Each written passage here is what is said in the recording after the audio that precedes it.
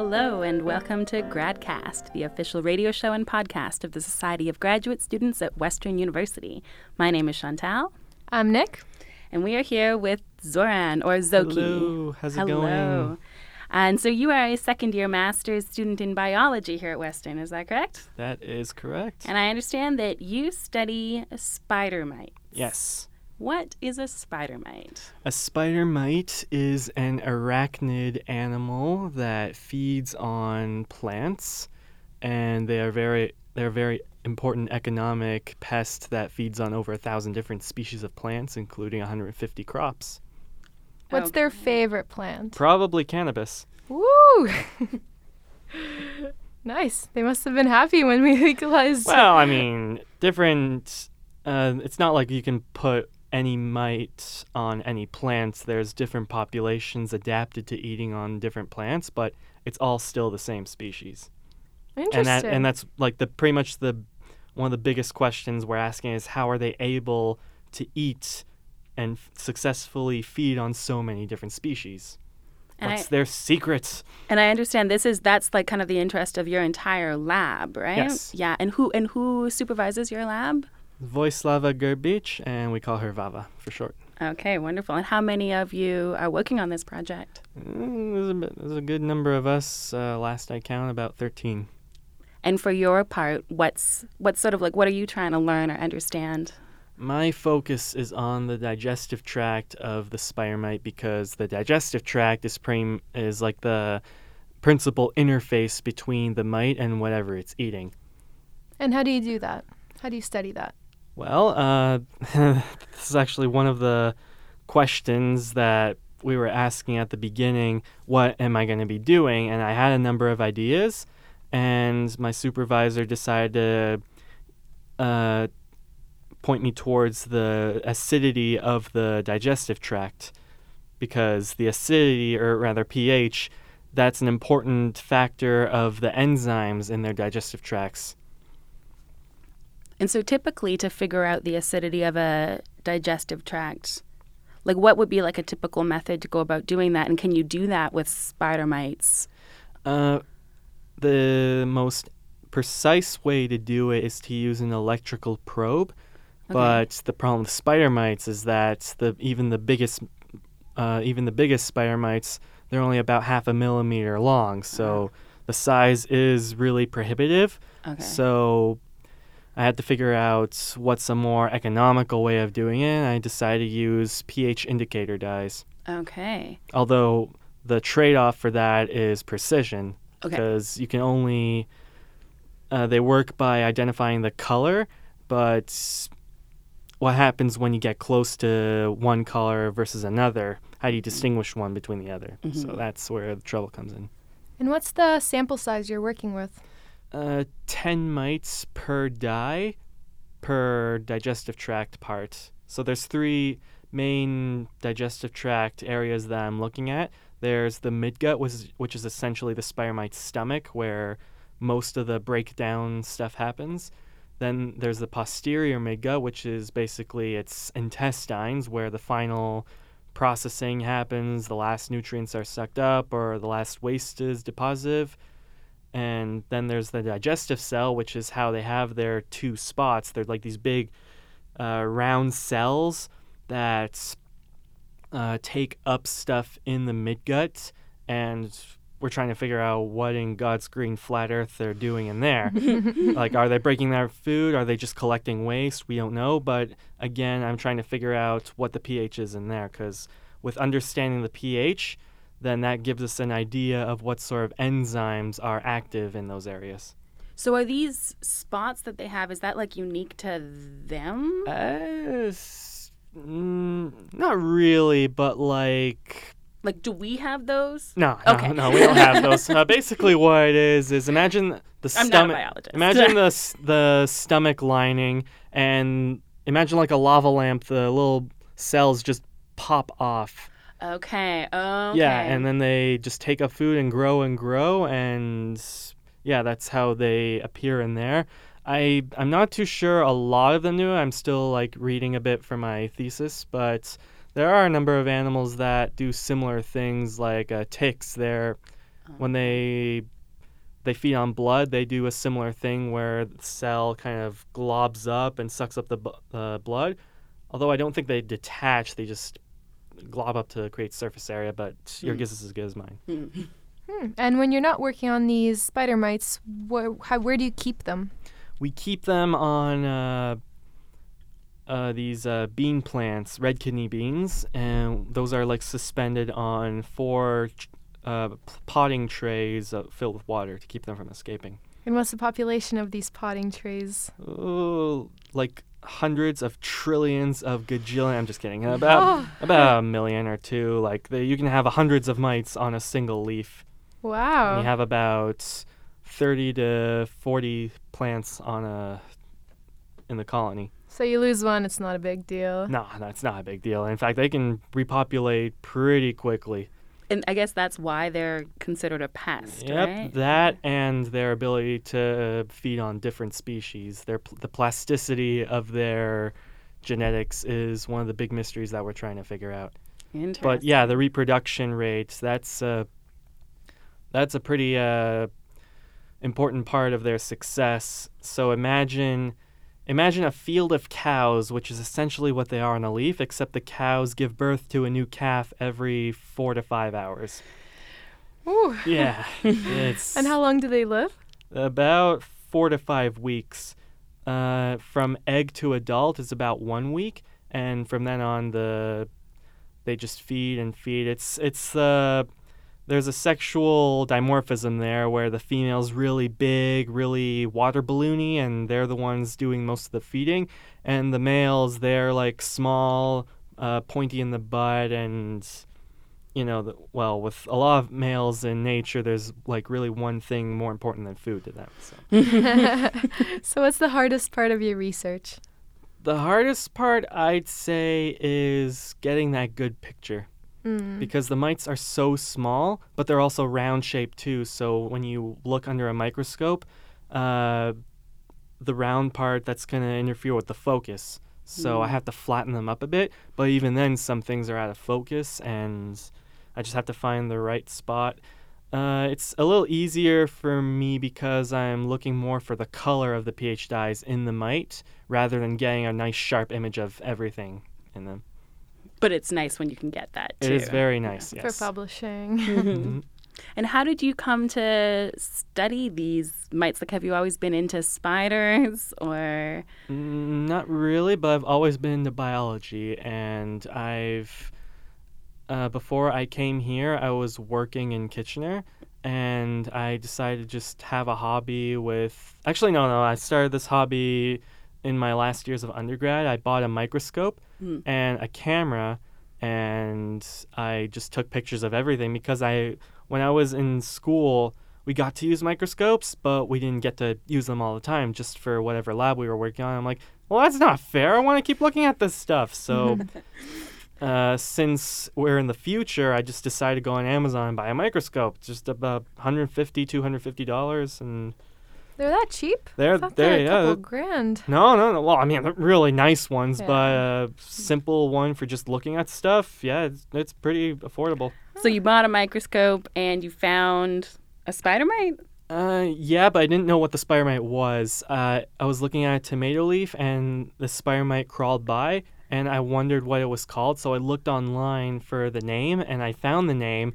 But when I searched the name, my supervisor's page was the first one listed because she does a lot of research on that. I'm like, hey, that's in Western. Hey, she's Serbian like me. All right. So I contacted her, and I was like, hey, I like what you do, and this is what I do. Is there any way I can help? Is there a master's thesis possible? And she brought me in. Fantastic. That's great when your hobbies become your research, too. Yeah, but then I stopped doing the microscope photography because I kind of felt like, okay, if I'm spending time doing this, I should be using that time to do that instead. So I stopped it for a bit. Mhm. Although I did pick up a new hobby, building terrariums. What is a That's so terrarium? cool. Oh, it's basically a jar with a self-sustaining ecosystem in it. So you have a jar, you put rocks on the bottom, pour a little water, put a filter on, then put soil, then plants, then animals, and whatever, and you seal that off. And when you have the right amount of water and soil and whatever, it's supposed to be able to just keep going. Everything gets recycled and whatnot. Wow. What's the biggest terrarium you have? How big is it? About a foot long, Wow. round kind of thing. And does it have animals or? Yeah, it does. in Woodlice, pill bugs. They're the best ones to have in there. But there's also like a plant that's in there. There was a plant before, but then it died. But then another one grew up, and nice. it actually just stopped growing, and it's just staying alive. Actually, at Laurier, they have a whole atrium where there's trees inside, and I think it was to study something called the fishbowl effect, where the plant kind of senses obstacles in its surrounding and it doesn't like try to grow beyond that. Right. Yeah. Yeah, because I know goldfish will grow as big as the tank, Yeah. and they'll just explode. So this Wait. is nice. If we put goldfish in the pool, we'll have goldfish sharks. Yeah. It's genius. Probably. That's awesome. It's Peanut's idea. It's Peanut's idea. So one thing we didn't mention when we started our interview is that Zoki has brought a second guest along, Peanut. Now, Yes. Peanut is a penguin, am I correct? Yes, he's a little stuffed animal that I take everywhere. He's my partner in crime. And how did you and Peanut first meet? Well, right before I left my work, one of my workmates gave me a gift, and Peanut was in the goodie bag, and I was like, hello, I shall take you to glory. And Peanut goes everywhere with you. Yes, everywhere. There's always someone to talk to, even if I'm alone. Do you find that Peanut is a good talking piece when you're meeting new people? Or? Hell yeah. Especially with the ladies. Although it's kind of like the Midas touch. Yeah, there's the gold, but I don't exactly get to enjoy it. He gets all the ladies. That's right. And I the food. I understand Peanut also has his own Instagram account. Yes. Yes. What is that? If people want to check out and get a feel for what Peanut looks like. At Peanut Penguin, all one word, lowercase. Awesome. And you mentioned food, so he really likes food? Yes. He will eat anything and pretty much everything and anyone. Wow. Oh, anyone. Don't fall asleep. Oh, no. So he's a foodie. And he's looking at you. Uh-oh. I Do- gotta go. Do the other members of your lab think of Peanut as one of their lab mates as well? Whenever I'm working in the lab, I kind of keep him in the bag because I don't want any chemicals or whatever. But, yep, if he's with me, he's part of the crew. Very cool. Well, we're very happy to have him as a guest as he's, well. He's the team spirit. He's the Scooby-Doo. And I understand that you're getting close to the end here now. You're in the thesis process kind of thing right now. Yep, just 10 more years. And by that I mean just 2 months, or Just- till the end of August. Till the end of August. And what's the plan for after? Well, aside from taking over the world, probably just seeing what there is. It really depends on where the opportunity is. Like, my ultimate goal was to end up in Burlington, get a penthouse apartment with a lake view. That sounds awesome. It does, except about 4 years from now, I'll probably be underwater. But, Oh. well, I future us worry about that. But now I'm thinking, well, what else is out there? I was looking at Vancouver because I was at Victoria one time, and they're really big on biology over there. They have their own rainforest over there. Mm-hmm. I'm from out west, and one of my favorite things. Apparently, a lot of car commercials are filmed out in BC, out in the Vancouver area, because within a few hours you can go from a rainforest to a desert. So you get a lot of different terrains in a Desert? very close. Yeah, there's a desert just outside of Vancouver. Yeah. Okay, now I'm definitely going. Yeah, it's amazing. Peanut, do you want to go to Vancouver? He's doing his guest dance. So would you consider doing a PhD or just straight to work? All right, congratulations. You are number 5,300 to ask me that question. It's common when you're in grad school. Hey? I know. I was considering at first, but I feel like I've kind of exhausted my discipline for reading and writing. Like, I like doing the lab work. I like the TAing stuff. I even like staying after hours and helping wherever I can. But I don't know, just sitting at a computer and reading article after article and having to write a big document, it's just not appealing to me anymore. So you're ready for some field work. Absolutely. Like, I have a big work experience in warehouses, So that's why I like just getting involved with physical work stuff rather than the research part. Well, of course, I'm going to continue reading and writing until the program's done. Obviously, I want to get this done. But, yeah, I just don't want it to be... I don't want the PhD to be just another job, you know? If I'm going to spend 4 years of my life doing this again, then it's going to be the right PhD. It's going to be the right supervisor. And have you felt that the master's has been right for you? Oh, absolutely. You've liked it here? The stuff I've learned, the people I've met, I feel at home right here. Wonderful. Do you like Western better than Laurier, Absolutely. where you did your undergrad? Laurier, I find, I describe as a tourist attraction university. It's really small. It has all the basic components of a university, but it's one block. Yeah. They're expanding a bit, but yeah, surprisingly, they have a biology department, which is half a floor. And when I came here and I found there were like freaking 2 to 3 buildings for it, I'm like, where do I start? But I mean, Laurier is all right. It's got a good community. It's got good professors, but it just wasn't for me. Is biology something, like I'm thinking back to like in your undergrad, you bought a microscope and that kind of thing. Like these are the things that you were really interested in, right? Like is that something that traces all the way back with you? This traces all the way back to 5th grade when I did a project on octopuses. Yeah, that's pretty much what kickstarted it. That's where it started. What I did, my main thing back then, before biology, was crystals and minerals. Okay. But then I found biology, and I was like, wow, the variation, how everything fits together. It's basically crystals but animated. Right, crystals and minerals on crack. The great thing about biology is there's always something new. It's never, like, boring or old.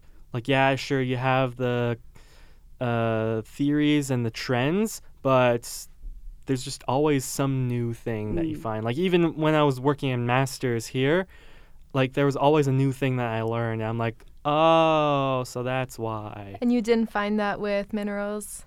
No. But, like, I find that with minerals, but the thing with crystals and minerals is once you hang around them enough, then you're just thinking, well, it's just a chemical, really, in a certain form. Have you considered geobiology, combining the two? It did pop up in my head, and I still am looking around, seeing if there's anything work-wise for that. But as a education thing, not really. No.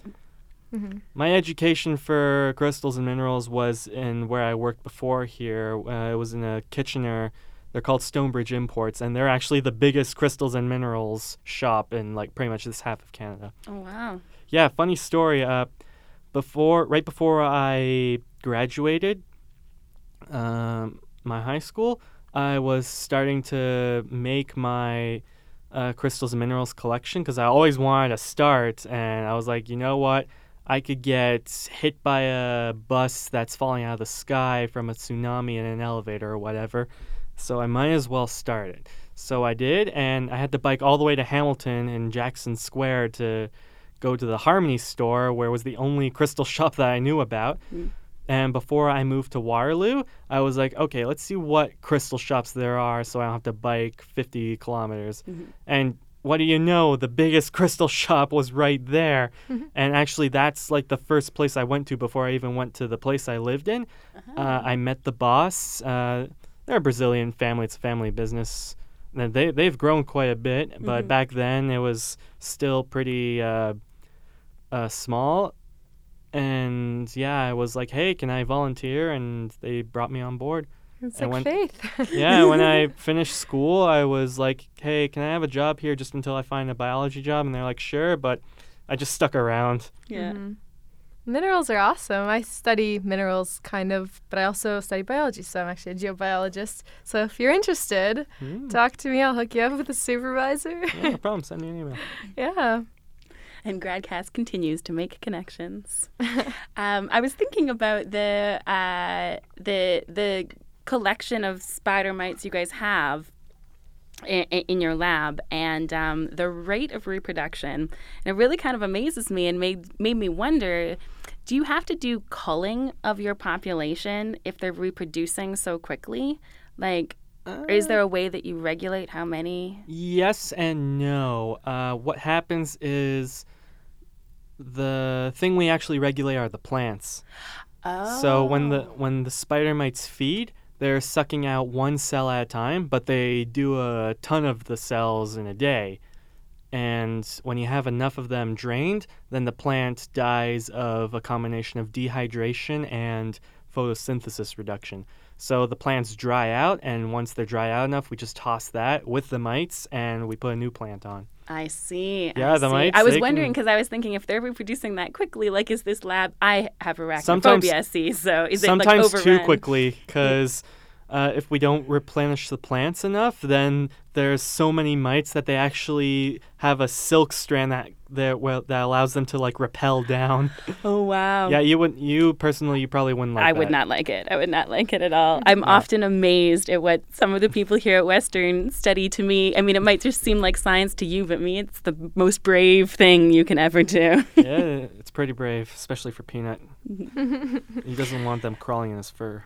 But yeah, we try to maintain the plants as frequently as we can. If we don't, then stuff goes out of control, and we gotta torch the whole thing. I'm kidding. Yeah. I'm kidding. But like, it's actually pretty quick to repopulate them. If we don't have enough, then we just give them about a week, half a week to kind of procreate. And since you're here, I guess kind of like as representative on GradCast for your lab, you mentioned that your research is focusing primarily on pH levels in the digestive tract. Do you know what can you share what some of your other lab mates focus on?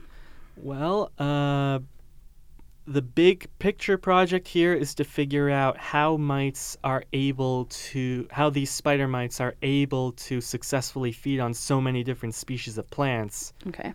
So there's different approaches to this. Mine is, like I said, the digestive system, which is the interface between their body and what they eat.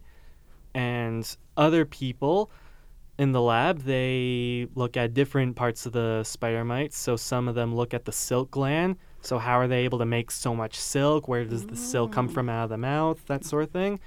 Others look at the genetics of the spider mite, because since they're able to feed on so many different plants, that suggests some capacity, a big capacity for genetic adaptability. Okay. And I'm betting my senior lab mates who are listening in right now, they're probably thinking, is he using the wrong terms again? Why is he saying this instead of that? Sometimes they do that. They're like, Zoki, you shouldn't say it like this. You should say it like that. But, well, we're all learning, but things things like looking at the genetics. For common people, it's just a big integrative project.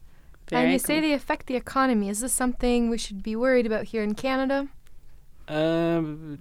Not like to an extent that we're going to suffer a famine, but you should worry in the context of, well, let's say food waste. It's kind of been predicted that, at least for America, I know that about 40% of the food that they make doesn't even make it to the dinner table. It just rots or gets thrown out or whatever. And in the future, it can even, I think they projected it to be about 50% of food waste. So imagine in the future you order Domino's pizza and they just deliver it straight to your garbage, as they should. But that's not the point. The point is to understand that spider mites, they're really hard to get rid of once they've settled down on your plants. And our research is trying to open doors for pest control. Natural pest control. Can you give us any examples of that? One big thing that we're working on is called RNAi, or RNA interference, which the simplified version is that we feed them some double-stranded RNA, and that interferes with the protein synthesis. Because they have what's called messenger RNA, and that's kind of the messenger boy that delivers the genetics that code for this protein, but the stuff we feed them kind of blocks that, so they're not able to make that certain protein. Okay. And the great thing about RNAi is that it's specific to that genetic code. So if another animal eats that stuff, it's not going to do anything to them. Fascinating. Right. But with pesticides that we have, they're chemicals, they're poisons. So really, if anything eats it, then it'll affect that animal the same way it does any other animal. So the big ones are called neonicotinoids, and they kind of affect the nervous system of insects. And, well, I mean, yeah, all insects have nervous systems, so... Right, yeah. Well, that sounds like a really creative and innovative approach in the research in the lab in general. Right, but we're taking baby steps right now because, well, with any research, it takes funding, and we have to be able to present and pitch the idea. And it does sound very innovative and healthy for the planet, but there's a lot of science that goes into it and a lot of research, so we have to be very sure very of what we're doing here. About, yeah, yes. Absolutely. That's super cool. And we mentioned earlier that Peanut has an Instagram, but if people want to check out some of the photos that you've taken of these mites or check out your lab and learn a little bit more about spider mites and the research you're doing, where would you send them? I'd send them to Western Science, 3rd floor. By the bridge. That's where our lab is, if anybody wants to check it out or ask questions. Does your lab have a website? And what is your spider mite Instagram? It's not Instagram for spider mites. It's Instagram for microscope pictures. For microscope pictures. Oh, okay. The Instagram for that is @BIOXOID. So that's where people can go to check out your microscope pictures. Yeah. If they want to check out the spider mites, it's at Western Science Building. Okay, fantastic. Thank you so much for coming on the show, Zoki. It's been great to have you. And Peanut. Yes. Yeah, and thank you, Peanut. Peanut, thanks you. Now give us all your food. So this has been GradCast, the official radio show and podcast of the Society of Graduate Students at Western University. If you'd like to be involved with our show or get in contact with us, you can email us at gradcastradio@gmail.com. You can follow us on Instagram, Facebook, or Twitter @GradCastRadio. If you would like to listen to us, we are on CHRW 94.9 every Tuesday at 6 p.m. And also, if you can listen to all of our shows on iTunes, Spotify, or wherever you get your podcasts. Alternatively, selected podcasts will be able to be watched on YouTube at our GradCast Radio site. This has been our episode with Zoki from the Biology Lab, hosted by me, Chantal. And Nicole. And produced by Greg Robinson. Thank you for listening and have a great night.